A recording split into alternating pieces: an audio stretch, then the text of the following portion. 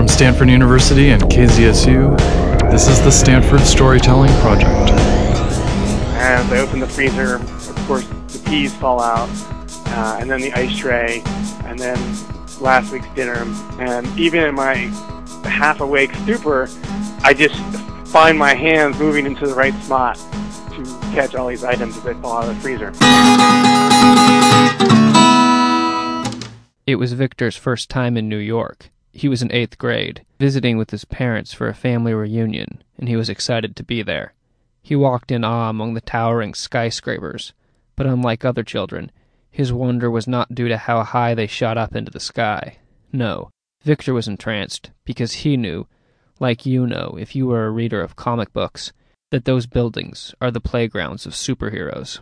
I mean, the first thing I looked for was the Empire State Building, because that's kind of just iconic of not just New York, but of New York from a certain time period, and from that time period is when most superheroes began. So, like, for me, it was more like retracing a history of characters that I was familiar with when I was young. It was a much more personal connection. Victor had never been to the Empire State Building before, nor to any other part of the city. But he felt like he had already been there because of the comic books he had spent so many hours reading. They definitely felt familiar because the artists who draw those comic books, they used to mostly live in New York, and they would just use the building as reference for the characters living in the city. So, yeah, definitely you feel a sense of familiarity with the landmarks because you've already seen them, maybe not through your own eyes, but like through the characters' eyes. Each landmark that Victor visited triggered a flashback to an epic battle or well-penned skyline. I'm thinking specifically when my family, it was my parents and I, we had walked across the Brooklyn Bridge, and I can remember thinking to myself, oh, hey, that's where Gwen Stacy died when Spider-Man fought the Green Goblin. But obviously she didn't because it's a fake story. But yeah, I don't know. Like looking over the water, you just kind of get the whole skyline, and you can see like exactly where they based that whole fight scene. And they kind of replicated that in the movie, the Spider-Man movie. Victor didn't return to the city until after he graduated from college. He was older, wiser, and about to start a master's program at the NYU Film School. Things had changed for him, but the city still had glimmers of that fantastical place from his childhood. I think when I got here, the second time when I moved into the city to start my master's program, that I definitely wish I could like look up and see Spider-Man swinging through the buildings. The longer he lived in the city, the more the magic faded. I'm in grad school right now, and I have to go to work, so there's a lot more responsibility to it, which kind of detracts from, the general sense of awe that you would get, because when you're going past Grand Central or Bryant Park or the New York Public Library every day, it does kind of lose some of that childhood luster that you had brought with you the first time, so... I guess that's the main difference is that I'm older and worried about other things. The connections he made as a child, however, have not faded completely. My own experience with seeing these landmarks from comic books, you do feel a little bit more familiar with the area. I don't know, the Empire State Building and like the Chrysler Building, seeing them and being reminded of when you would see them in comic books as a child, of earlier times when there were less things to worry about. So yeah, I guess it does create a little bit more familiarity and makes you feel more at home. New York reminds him of the earlier, more carefree time of his childhood. But the influence of comic books does not just pull Victor to the past. It's also helping direct his future. It's funny that you mentioned that because the first thing I did was apply to work at Marvel Comics, and that's actually where I'm interning right now.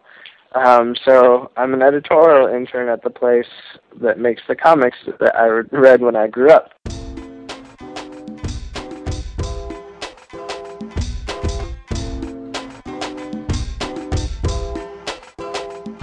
And that's the unexpected power of superheroes. On first glance, they seem so simple, just two-dimensional characters that belong to our childhoods. But in those simpler times, they can burrow down deep into us, waiting to pop up and help direct the course of our lives. They can influence our perceptions of a city, of our homes, and even how we go about our work.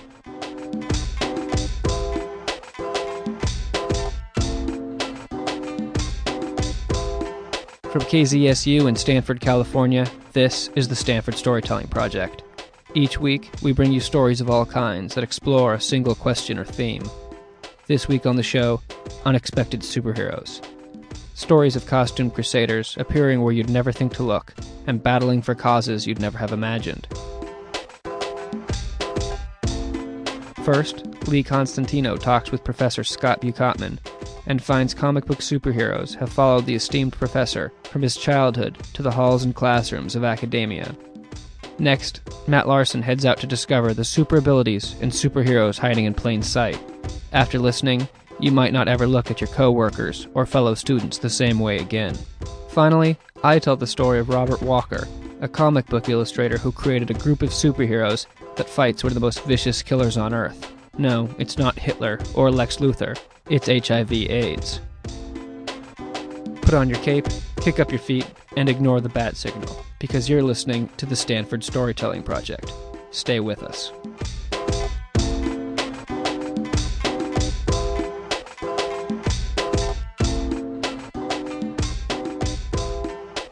If you are a scholar and professor with a deep love for superheroes, it might seem wise to keep that particular passion quiet. In our first story of the show, however, Stanford's Professor Scott Buchotman shows us that you don't have to choose between being an academic or a fan. Lee Constantino has the interview.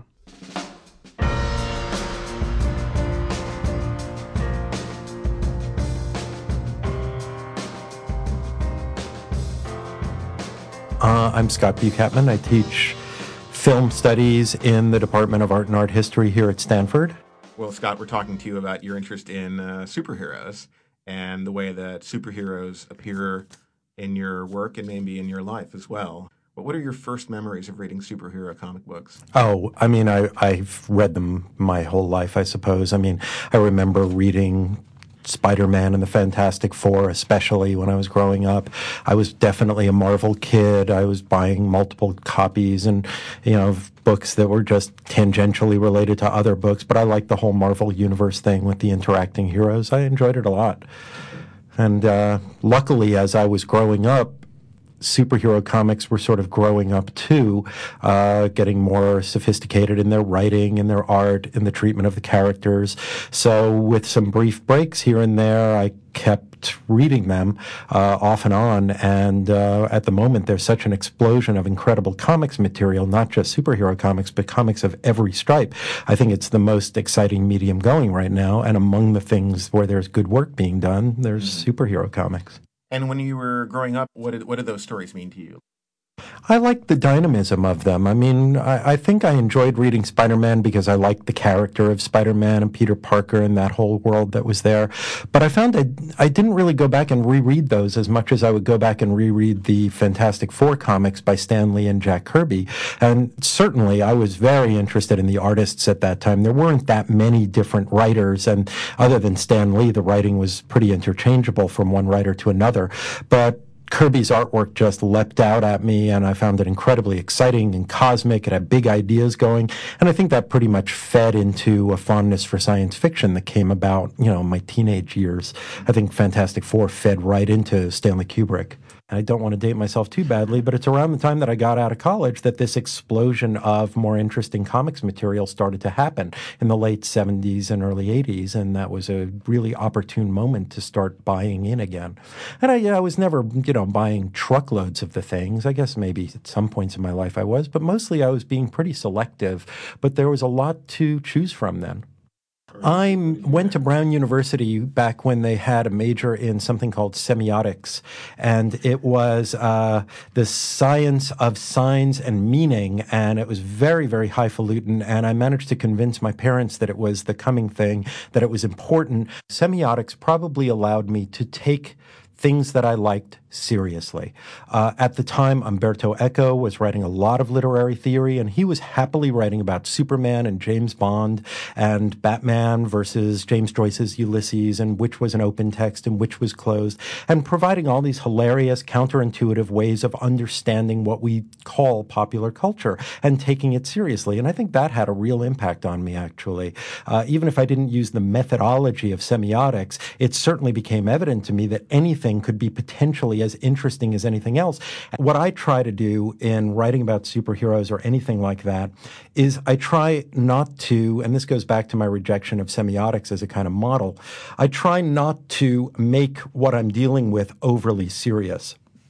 In other words, I don't want to justify my relation to superhero comics by finding deep meanings that somehow make it all okay that we can study them and that they're legitimate objects of discourse. I sort of want to get at the fascination that I felt then and feel now, which may, in fact, in the case of something like superheroes, lie in how unserious they are. So can you write seriously about something while still regarding it as unserious, as frivolous, as playful? And can you somehow match that in your own writing? And I think that's been a more productive approach than trying to find the deeper meanings in superheroes and find Oedipal conflicts and trauma and guilt and all the things that are weighing down superhero films these days. I prefer to go for the sort of weightlessness of Superman and the sort of joy of that kind of character as opposed to the adult trauma that they suffer from. I think it would be fun to be a superhero. I don't know.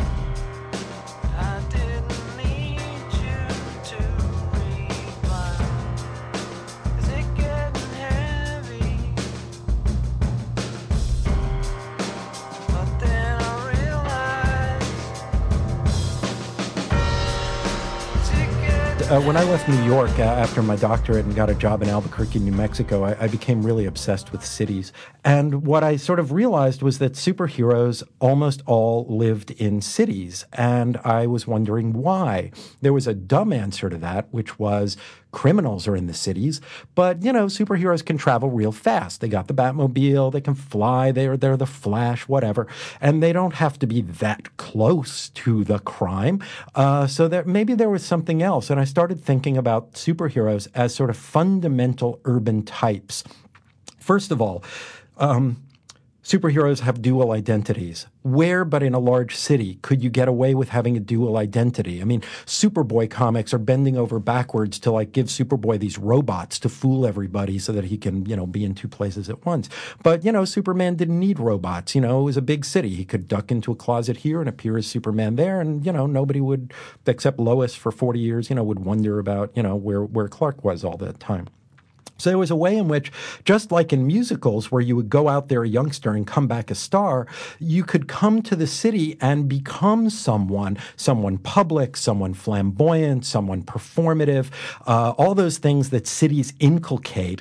Georg Simmel, in an essay he wrote in the early part of the century called The Metropolis and Mental Life, said, the city is bad because everybody is reduced to a function and a number and anonymity. But on the other hand, the city is also the place where you can really stand out, where you can really, people would come from a small town, as Superman did, come from a small town to the city to become something, to remake yourself. And the city was all about that. And it struck me this was absolutely the archetype of the superhero narrative.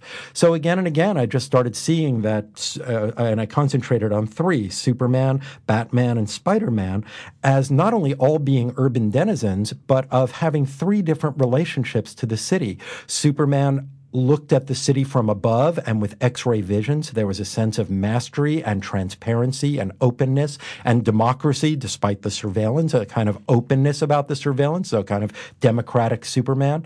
You had Batman in the Bat Cave underneath and knowing the catacombs with his computers and his maps and his technology, sort of understanding the city from below.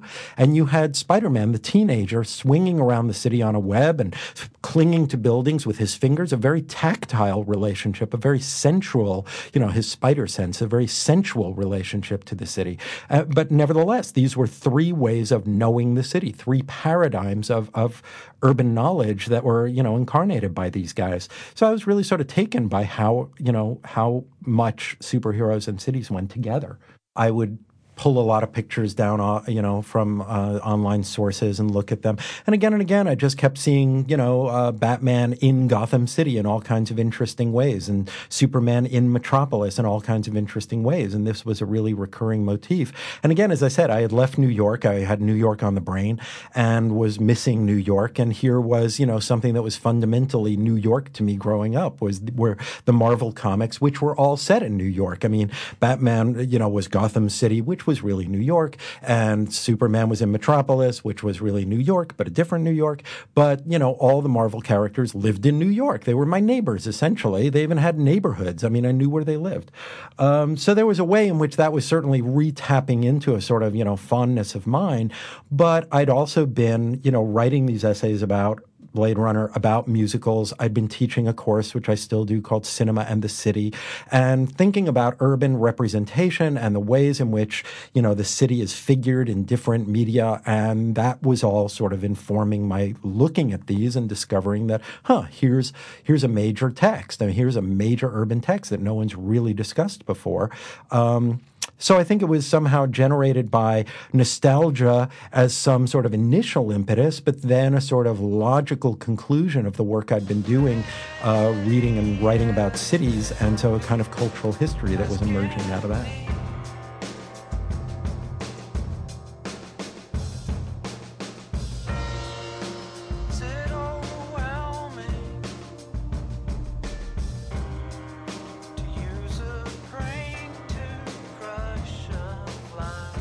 Certainly when I was younger, I did feel that there was more of a sense of possibility of what selves I would turn out to be.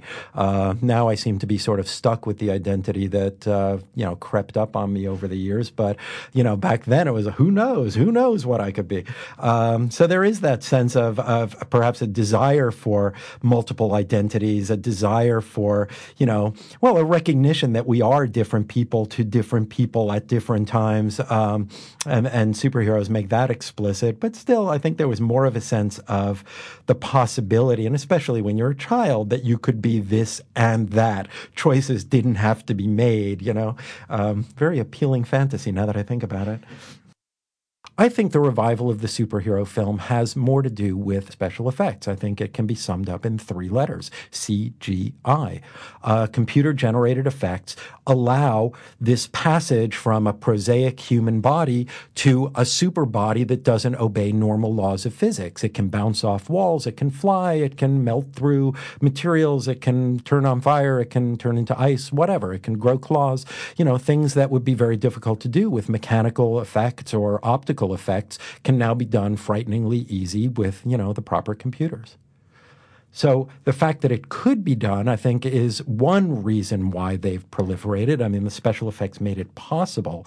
But I think also, there's a potentially interesting way to understand it. If you think about special effects, I've written a lot about special effects, mostly of the earlier pre-digital variety, that special effects were a way of envisioning future landscapes, future cities, of helping you think about the future. Was there a way, or is there a way, that the digital body in the superhero film, is there a way that becomes a way of thinking about our bodies in digital culture, in a culture that, in which we live on Second Life, in which we navigate by GPS systems, in which the overlay of physical and virtual spaces is, ever more complete and ever easier for us? Is there a way that the superhero who switches between human and digital bodies, embodies some of that anxiety about what the physical body is in a digital world? If you think about it, the forerunner of Spider-Man in a digital incarnation is not Terminator Arnold Schwarzenegger. It's the liquid metal Terminator in the second film, who's done with digital technology, and he morphs into whatever shape he wants and is very fluid. And people have written about that extensively. I have too. But that really is the basis of the superhero body, going from, Tobey Maguire to this little CGI rubberoid figure, swinging through New York. What's interesting to me is that much as I like the weightlessness of superheroes, there's a way in which I find the superhero movies to be, on some level, too weightless. And I think it's because there is not a real body at the center of it. Musicals presented Fred Astaire dancing up the wall and dancing on the ceiling, but that was done with an in-camera special effect. It's a real body in a real space. When Kubrick had somebody walk up a wall and onto a ceiling in 2001, same trick exactly. Westerns have characters, climbing up walls, but gravity is pulling them down and they have to strain to do it. Spider-Man 2, Spider-Man and Doc Ock zip up and down walls as though they're, careening down a corridor on an office chair or something. They're just blithely, sailing along. There's a way in which, there's not enough, and this is going to sound really weird, but there's not enough pain. There's not enough physical strain. There's not a sense of a body doing something. And I kind of think that might be why the stories are so loaded down with extraneous weight. Let's add more villains. Let's give him an ultra-traumatic origin story. I mean, let's make him miserable. Let's, invoke the Patriot Act. I mean, there's a way in which, the superhero film, by virtue of its special effects, is so weightless as to be almost literally meaningless. And so there's a kind of artificial weight that's put on them, like ballast, to sort of weigh them down to the ground by freighting them with, a lot of narrative trauma and stress. It used to be, way back when, well before my time, superheroes were invented because they were a way of taking advantage of the cheap color printing that they could use to make the comic books. So you had slabs of yellow and red and brightly colored costumes. Now comics are colored digitally, drawn digitally in many cases. So one can say actually that the superhero in comics and in film is a digital incarnation, any way you want to look at it. But there is a way in which there's still something suitable, and there's something about the comic book which retains a kind of handmade sensibility, even though, it has moved to digital production on all levels. There still is, an artist there, drawing something. There is still a writer working with a script, and somehow those things are available to you directly in the comic book that you hold, not filtered through, a million sensibilities between there and the finished product in the film. I don't want to denigrate film by any means, and I don't even want to denigrate blockbuster films in any way, but I just have not, I just have not found them very compelling. And everybody really wants me to write about superhero films, but I keep coming up against the idea of, but I don't really like them.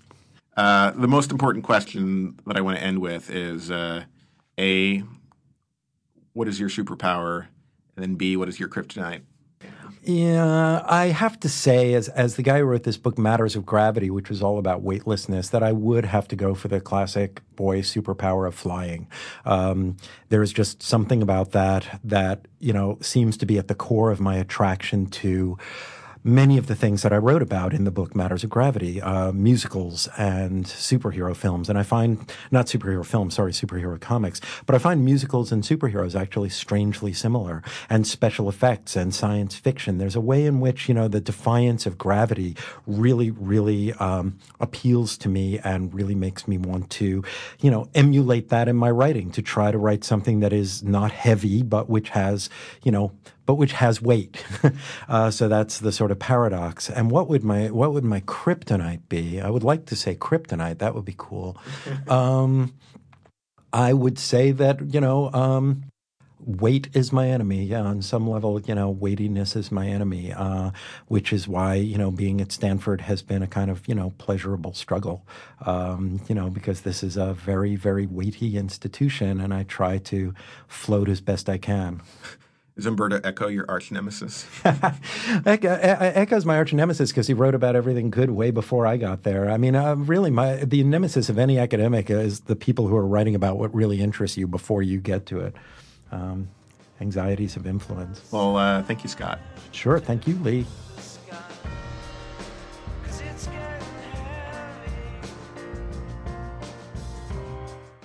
Lee Constantino is a PhD student in the English department at Stanford and the fiction editor for the Storytelling Project. His first novel, Pop Apocalypse, is on shelves now.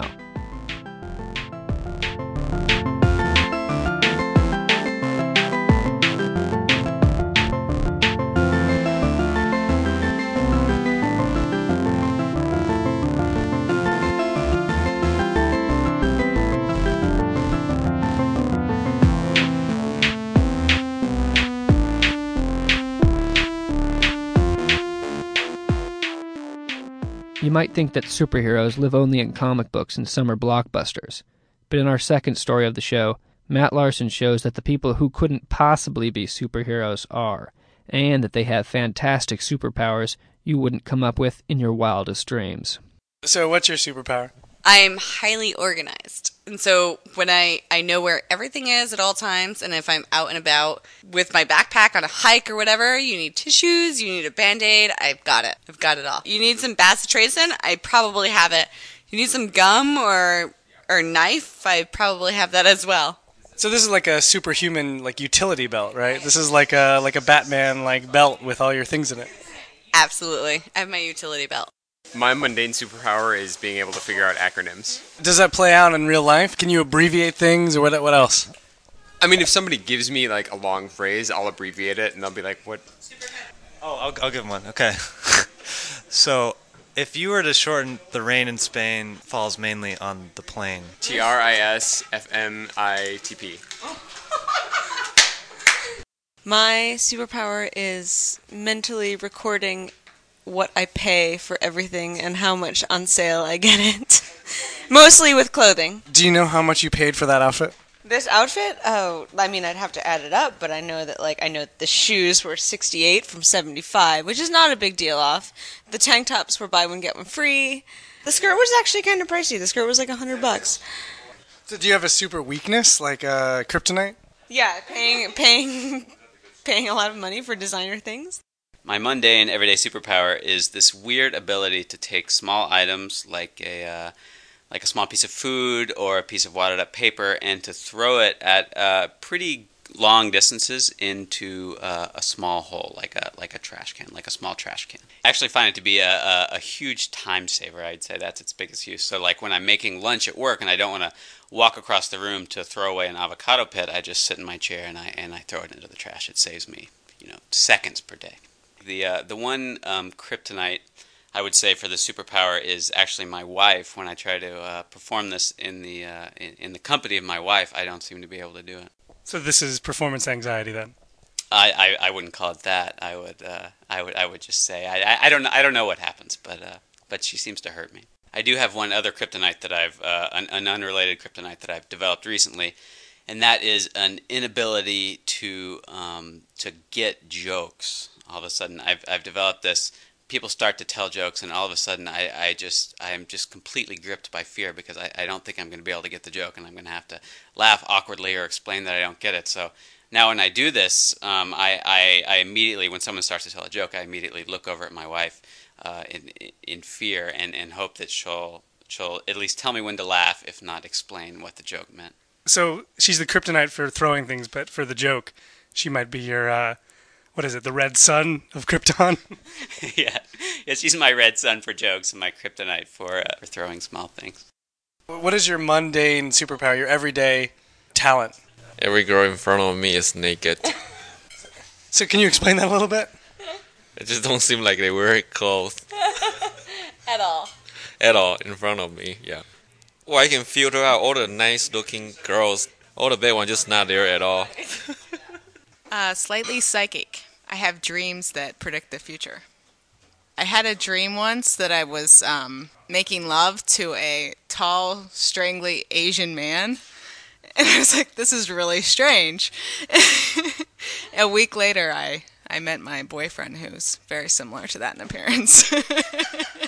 My superpower is the ability to shake 2 Excedrin out of the bottle on the first try. It's the exact dose. It was actually conferred to me from another who used to possess the skill. He cautioned me that it could fade if I didn't use it often enough, and sure enough, with the years and lack of practice, my skill has deteriorated somewhat. Whenever I look at a clock in the morning, sometimes at night, I notice that the time is 9/11. I don't think it really has any connection to what happened on 9/11. I mean, I guess I could try to focus on 10/11 or 11:30. I would like to keep it classy and say urban diction. Can you give me an example of urban diction? What does that mean? I guess if some, words that have multiple meanings, like breezy, for instance, is one of my most common or well-publicized terms. It could mean, it could be derogative or as a form of endearment, like, hey, Sarah, breezy, what's poppin'? Or, dang, look at that breezy, what a breezy. So has this ever come in handy? Like, have you ever used it for good or evil? At work, definitely. Most people don't know what it means, so I can say it and people don't get offended, or they look at me with a big question mark over their head and still give me over 20% tip. My superpower is that I catch things falling out of the refrigerator and the freezer. The thing about this superpower is that it exercises itself most often in the morning. And if the refrigerator is packed overly full or the freezer is packed overly full, and you open the door and things start to fall out, often I find myself almost in this trance-like state, ability to catch everything that falls out. A common example would be getting the coffee grounds out of the freezer in the morning. And as I open the freezer, of course, the peas fall out, and then the ice tray, and then last week's dinner. And as these things are falling out, even in my half-awake stupor, I just find my hands moving into the right spot to catch all these items as they fall out of the freezer. Keep in mind that I can barely even hold a conversation at this time of the morning. But in this circumstance, I seem to have this preternatural ability. My mundane everyday superpower is winning games of rock, paper, scissors for inane prizes. So once I was dating somebody, and for about 2 years, every morning, we would rock, paper, scissors for who had to make the coffee, and I never made the coffee. I won every time. So what is your kryptonite? I would say my kryptonite is when the skill is needed for something that actually matters, I am terrible at it. I have never won any sort of objects of desire with rock, paper, scissors. I always lose. Well, I discovered it in high school. I have the remarkable ability to, when I am watching television, change the station back whenever my TV program comes on. And I can do this with multiple stations. This is something that other people have noticed, and I'm actually kind of proud of. But it proved invaluable for my summers of awkwardness on the couch with just like MTV and VH1 as my only friends. It would be like MTV Beach House, cut to commercial, and I'd go to like the Discovery Channel, see what was going on there. Sometimes there was a commercial over there. You'd pop over to like whatever you wanted, VH1, what have you. And I just know when to turn it back to the Beach House. And it would always pick up right exactly when it started. I would cut nothing out. My superpower is being able to pack a car or a truck very efficiently, no obvious gaps, and make sure that the stuff you have gets put somewhere. It's basically like a big jigsaw puzzle, except your pieces of the puzzle are stuff. The goal is to find a space for everything, and my biggest weakness is I hate to throw stuff away. If something has useful life left, I want to make sure that it finds a spot, whether it's in the back of your car or somebody else's home or whatever, which means I accumulate a lot of stuff. And if you saw my garage, you'd know what I was talking about. If I had to pick a superpower, I think I would say that I have a really phenomenal and almost idiot savant-like ability to remember song lyrics, commercial jingles, anything set to music, preferably from probably like the mid to late 80s. Like if you needed a full transcript of MC Hammer's Stone Cold Rhymin', or any kind of early 90s country, hey pretty lady, won't you give me a sign, I'd give anything to make you mine all mine, like all of those sorts of things, you can really come to me anytime for that. I think my kryptonite would be, there are people that are like, oh man, I'm bad with names, like I'm terrible with names, but I never forget a face. But for me, I have this entire, like all of this brain tissue just totally wrapped up in storing all of these lyrics and jingles that not only do I forget names, I forget faces. And people will come up to me, I'll introduce myself, and they'll say, this is the 6th time we've met, like that sort of thing. Or they'll come up to me and they'll start talking to me. They'll ask about like my parents or some projects I've been working on, a trip I was getting ready to take. Like clearly I've had kind of an in-depth conversation with this person in the past. And to my brain, it's like I've never seen them before. My brain is just so busy like curating all of that detailed information that I'm never going to need again about old songs.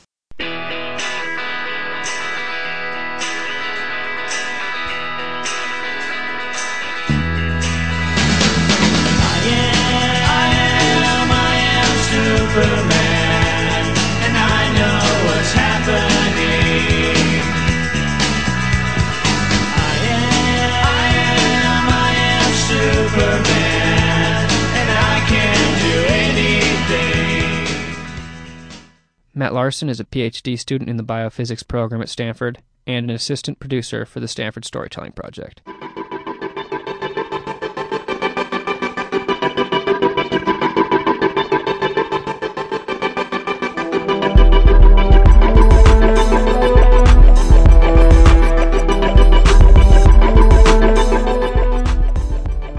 Batman fought the wicked in the fictional city of Gotham, and Superman protected the innocent in the made-up city of Metropolis. But the ability of superheroes to do good can extend beyond the fictional world and into our own. In our last story of the show, I bring you the tale of Robert Walker, a real man using fake superheroes to fight a big problem.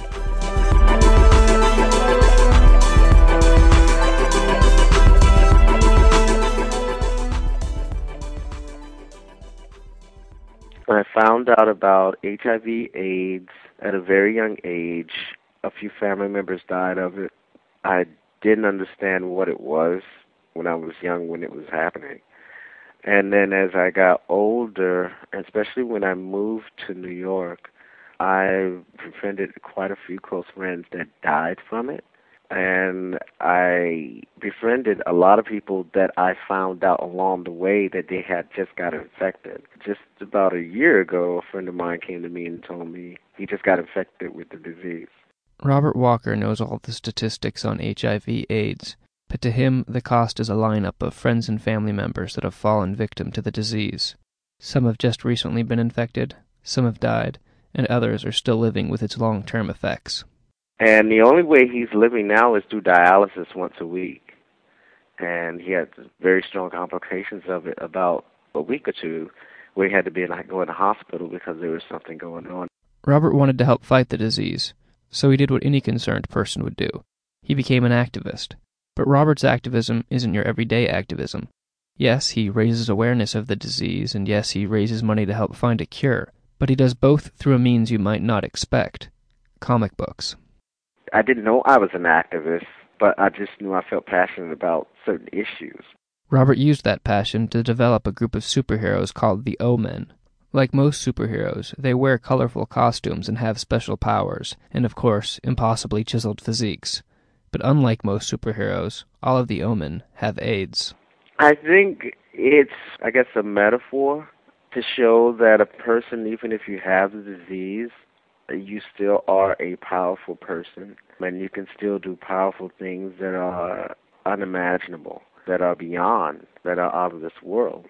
The revenue that I get for the O-Men, a certain percentage of that will go to HIV/AIDS nonprofit organizations. That's definitely why the book is also being created, to add revenue to those services, and as well as support awareness. The combination of comic books and social issues seemed destined for Robert, who was exposed to both at an early age. I just take the experience from where I grew up and things that I feel passionate about, which are comic books, which are social issues. One of the topics of those social issues is AIDS, and so it just comes naturally to put it together. Robert, an African-American, grew up in Jacksonville, Florida, and spent his early years in all-black neighborhoods and schools.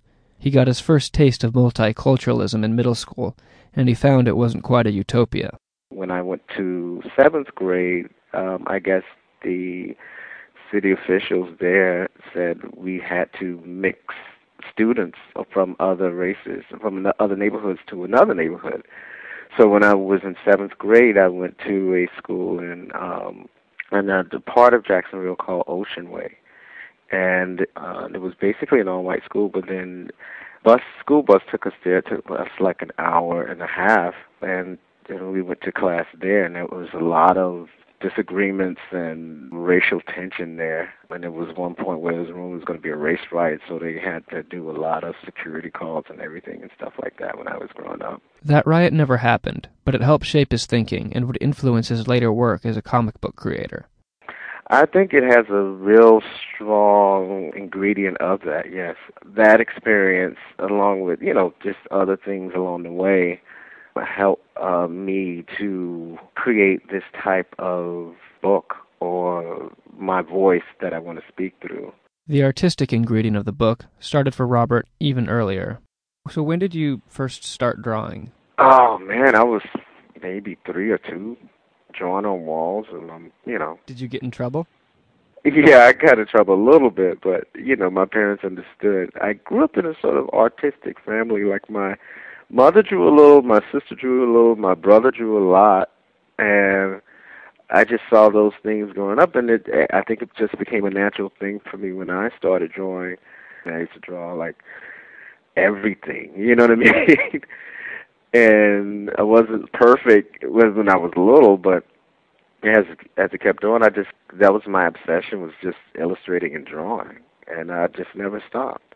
I felt like I was in another world. I escaped my reality. Like if I was going through a bad time, or I was a little kid, I wasn't the football player, I wasn't the popular person and all that other stuff, and I just felt like I created my own world where I was a creator and I dictated what was to happen.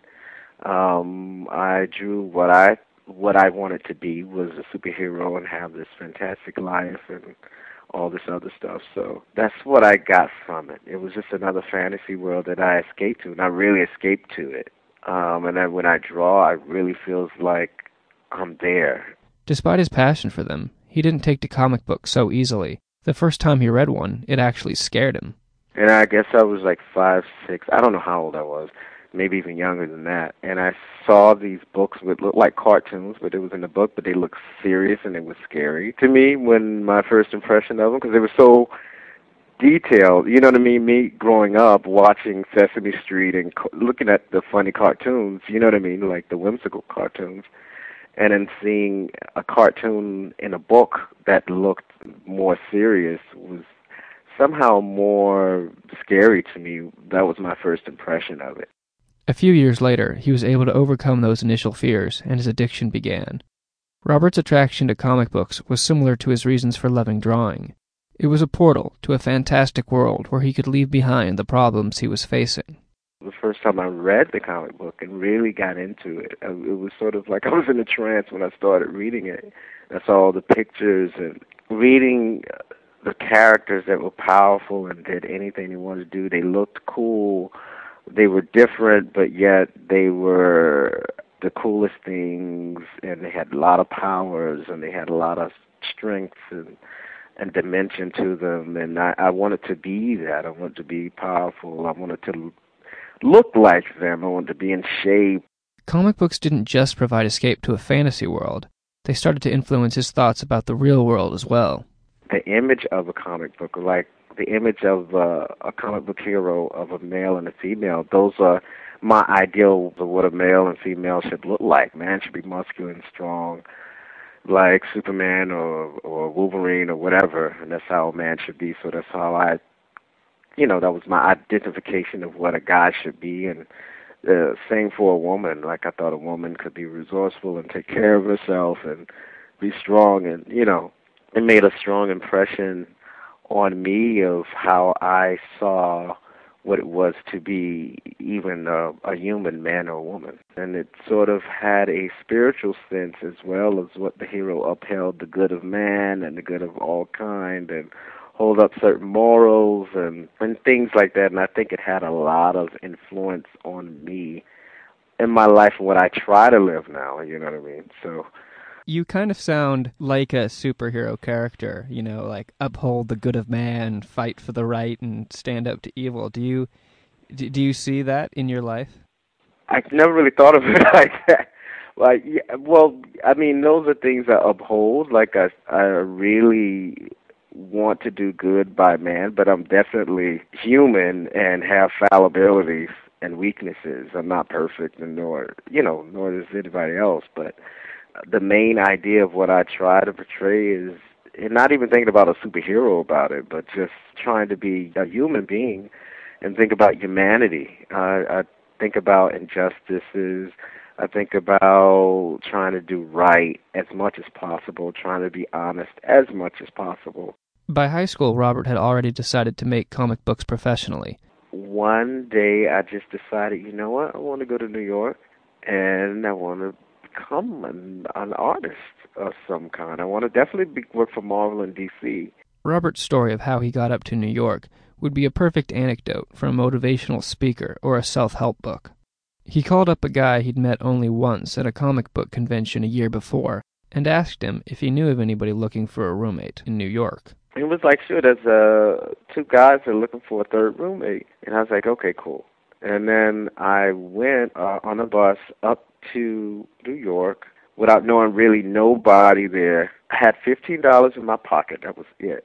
I went up to Marvel myself, like basically every week, almost every other day, and waited in to see if somebody would see me or whatever. And that, of course, that didn't work. I befriended the receptionist there.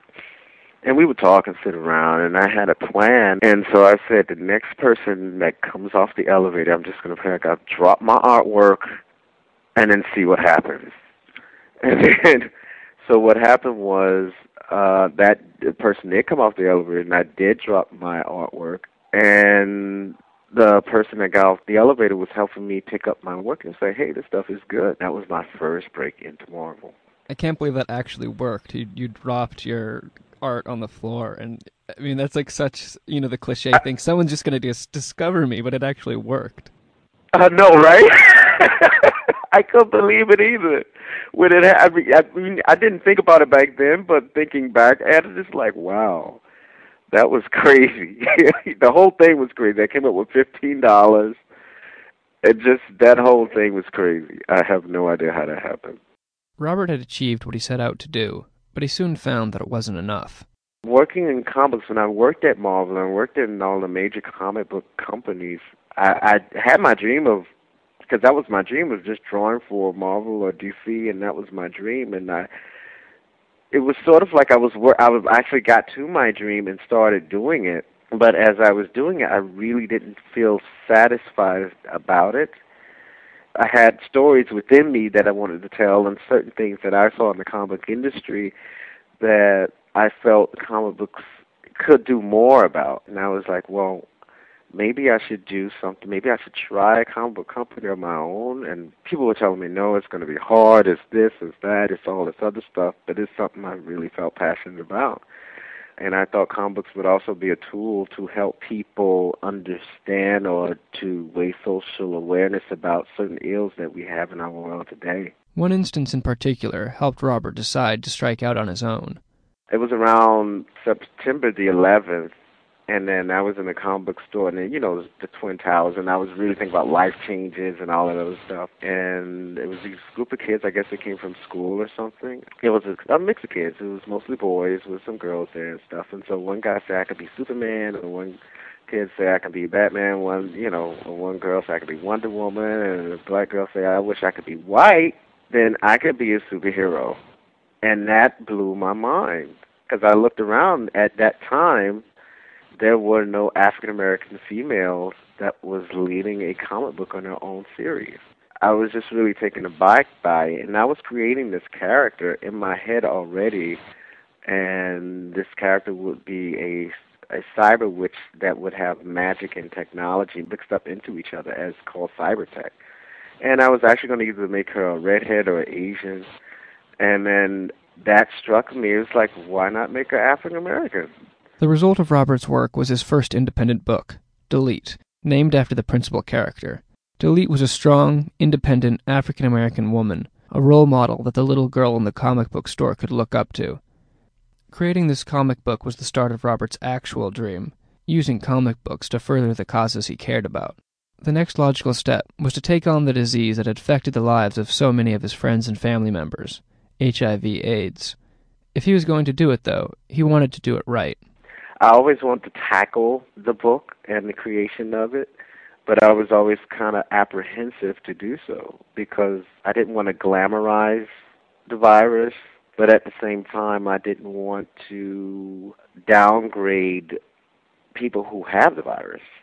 So I decided to just do superheroes that have the virus and tell it with truth, and not try to make it one-sided either way or the other. Just if a person has the virus, what do they go through? I mean, I know people that have it that goes through it every day. I have medical doctors that work as consultants.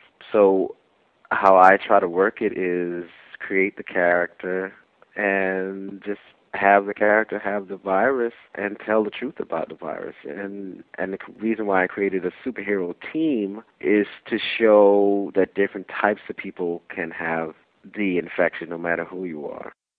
The Omen weren't born with powers, and like Robert just alluded to, they are all different types of people from varied backgrounds. Some are rich, some are poor. Most got the disease through an irresponsible lifestyle, but one character was born with the disease, and another got it from an unfaithful husband. Their lives merge when they all, along with hundreds of others, undergo a treatment that promises to be a cure for the disease. At first the treatment seems promising, but then the force of the disease returns, many times stronger. Most of the people who received the treatment died, but some acquire special abilities, along with the more potent form of the disease. These few become the Omen. Their mission is to find out who is behind the deadly antidote. The way I'm creating, the story is, first they have a mission that they're going about, right? And so they're trying to find this nefarious, evil organization that did this thing, and so they're trying to find the head of that. But during that whole situation, they are going to grow into activists. So far, Robert has only published 2 prologue issues. Issue number 1 is set to come out this July. At this point, most of the characters aren't really HIV/AIDS activists. They're just budding superheroes. But the books are already pretty explicit about their purpose. The back pages are filled with Q&As, articles, and listings for HIV/AIDS hotlines. But Robert's message is also deeply entwined in the story itself. Some of the characters' powers are inspired by the disease, like the character Eros, a male model who can control the energy of attraction people feel towards him and transform it into kinetic energy. The way you catch HIV and AIDS is through certain methods of attraction. It's not going to be an ugly thing, or nobody would be catching it. You know what I mean? The way that you get it. So a lot of ways the ways of getting the disease is by something that is something seductive, like sex is seductive, of course, as well as if you use drugs or anything like that, that's very seductive. And I think I embody the power of Eros of having that. I tried to metaphorically show their powers with the overall characteristics of AIDS. And one of the characteristics of AIDS to me is seduction. So I wanted to make a character that was very seductive. Another member of the Omen is Goth, who has the ability to take on the characteristics of whatever kills him. If you riddle Goth with bullets, he'll die for a few seconds, and then come back to life and attack you, his hands and feet hitting with the speed and force of the bullets you shot at him. To me, Goth embodies you can uprise and live and be powerful. It's sort of like a Phoenix type of thing, you know what I mean? Like if I went for a testing and the doctor told me for the first time, you have HIV or AIDS, I would feel like, oh, my life is over. And that's what I hear from a lot of people that find out they just got infected. They go through a depression, they go through this and do that. But then they live again. Some people live life even more. They appreciate life even more. So that's what I think unconsciously what I was doing with Goth. Robert's message to his readers goes far beyond metaphor. In one section, a character opines on how everyone is at risk to catch the disease, and later on, another character resists pressure to have sex without a condom. At times, it is a little heavy-handed, but Robert says he tries to avoid this. I think I try to put the characters in situations where it won't seem like a hokey public announcement, like especially in the positive issues, where you have 2 characters about to have sex and you see a condom. That happens in real-life situations. Even though this is a comic book, Robert wants it to reflect reality as much as possible. I just think of them as in the real world. They have one main issue, which is the whole HIV/AIDS story. That's the common thing about it.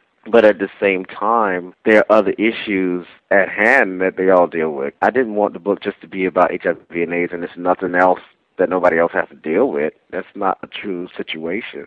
I wanted to make the situation as true as possible to show people in our world have AIDS. They still have the same problems they had before they had AIDS or HIV. That's just another issue that they have to deal with that's added on to them. Still, despite his efforts to mirror the real world, the situations sometimes seem forced and the dialogue overly dramatic.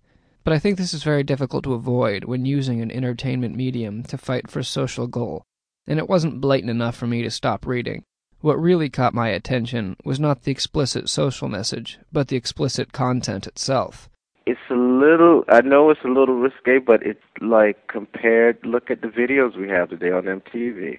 Kids that are 9 years old are looking at things on MTV, and they're looking at videos that are very highly sexualized, and that's why at the age of 14, statistics don't lie, kids are getting infected. So that's definitely because they're experimenting with sex. I know it's a little I guess, considered risque in a way, but it's actually, kids are already, today, are informed of sexuality at a very early age. And so to really talk about the problem is to talk about how to protect yourself from it or what the disease is about. I don't go into triple X things, I don't think, but I definitely hit on issues where you really need to talk about exactly what the situation is, because the formula that has been coming out is evidently not working. When talking about the disease, Robert tries to get to the emotional issues that come with it, as well as the medical ones. One of those issues or problems that I noticed when I was reading it is that some of the characters seem to have a lot of anger in them. Where does that come from?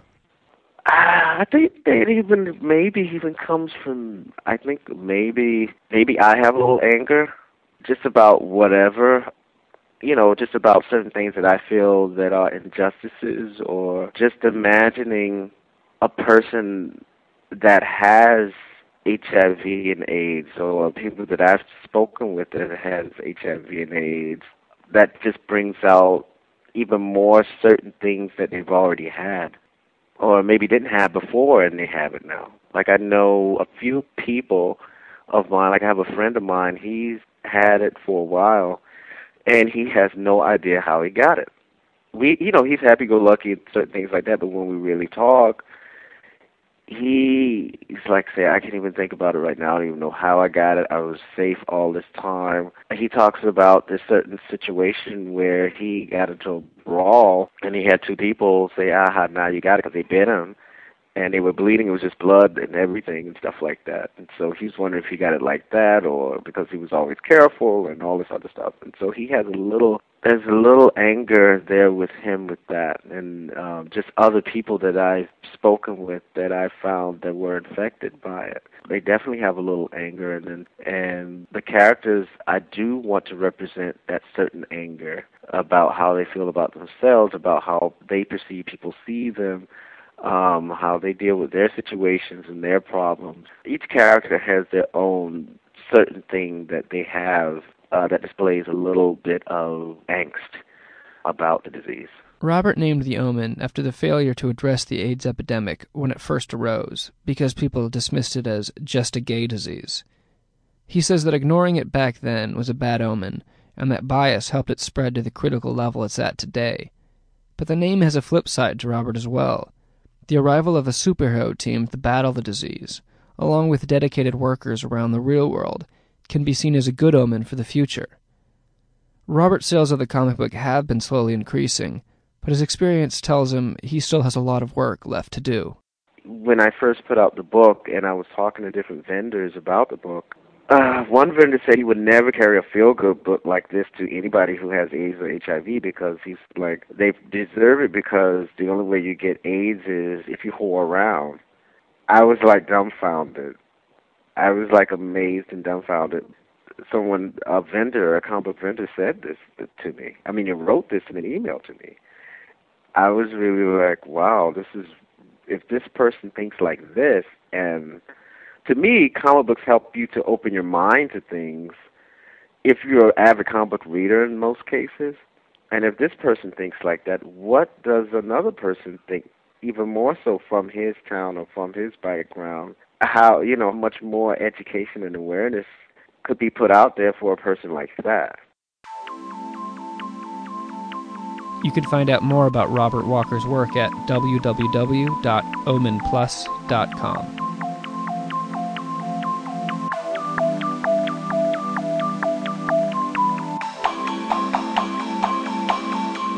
Well, Super Friends, unfortunately, that brings us to the end of the show. Today's program was produced by myself, Micah Craddy, with the help of Jonah Willigans.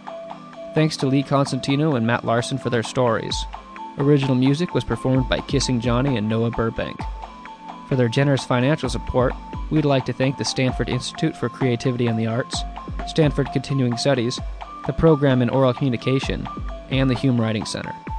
KZSU would like to thank the law offices of Fenwick and West for their continued underwriting support. Remember that you can find a podcast of this and every episode of the Stanford Storytelling Project on Stanford iTunes and on our website, storytelling.stanford.edu. Tune in next time for Tales of the Apocalypse. For the Stanford Storytelling Project, I'm Micah Craddy.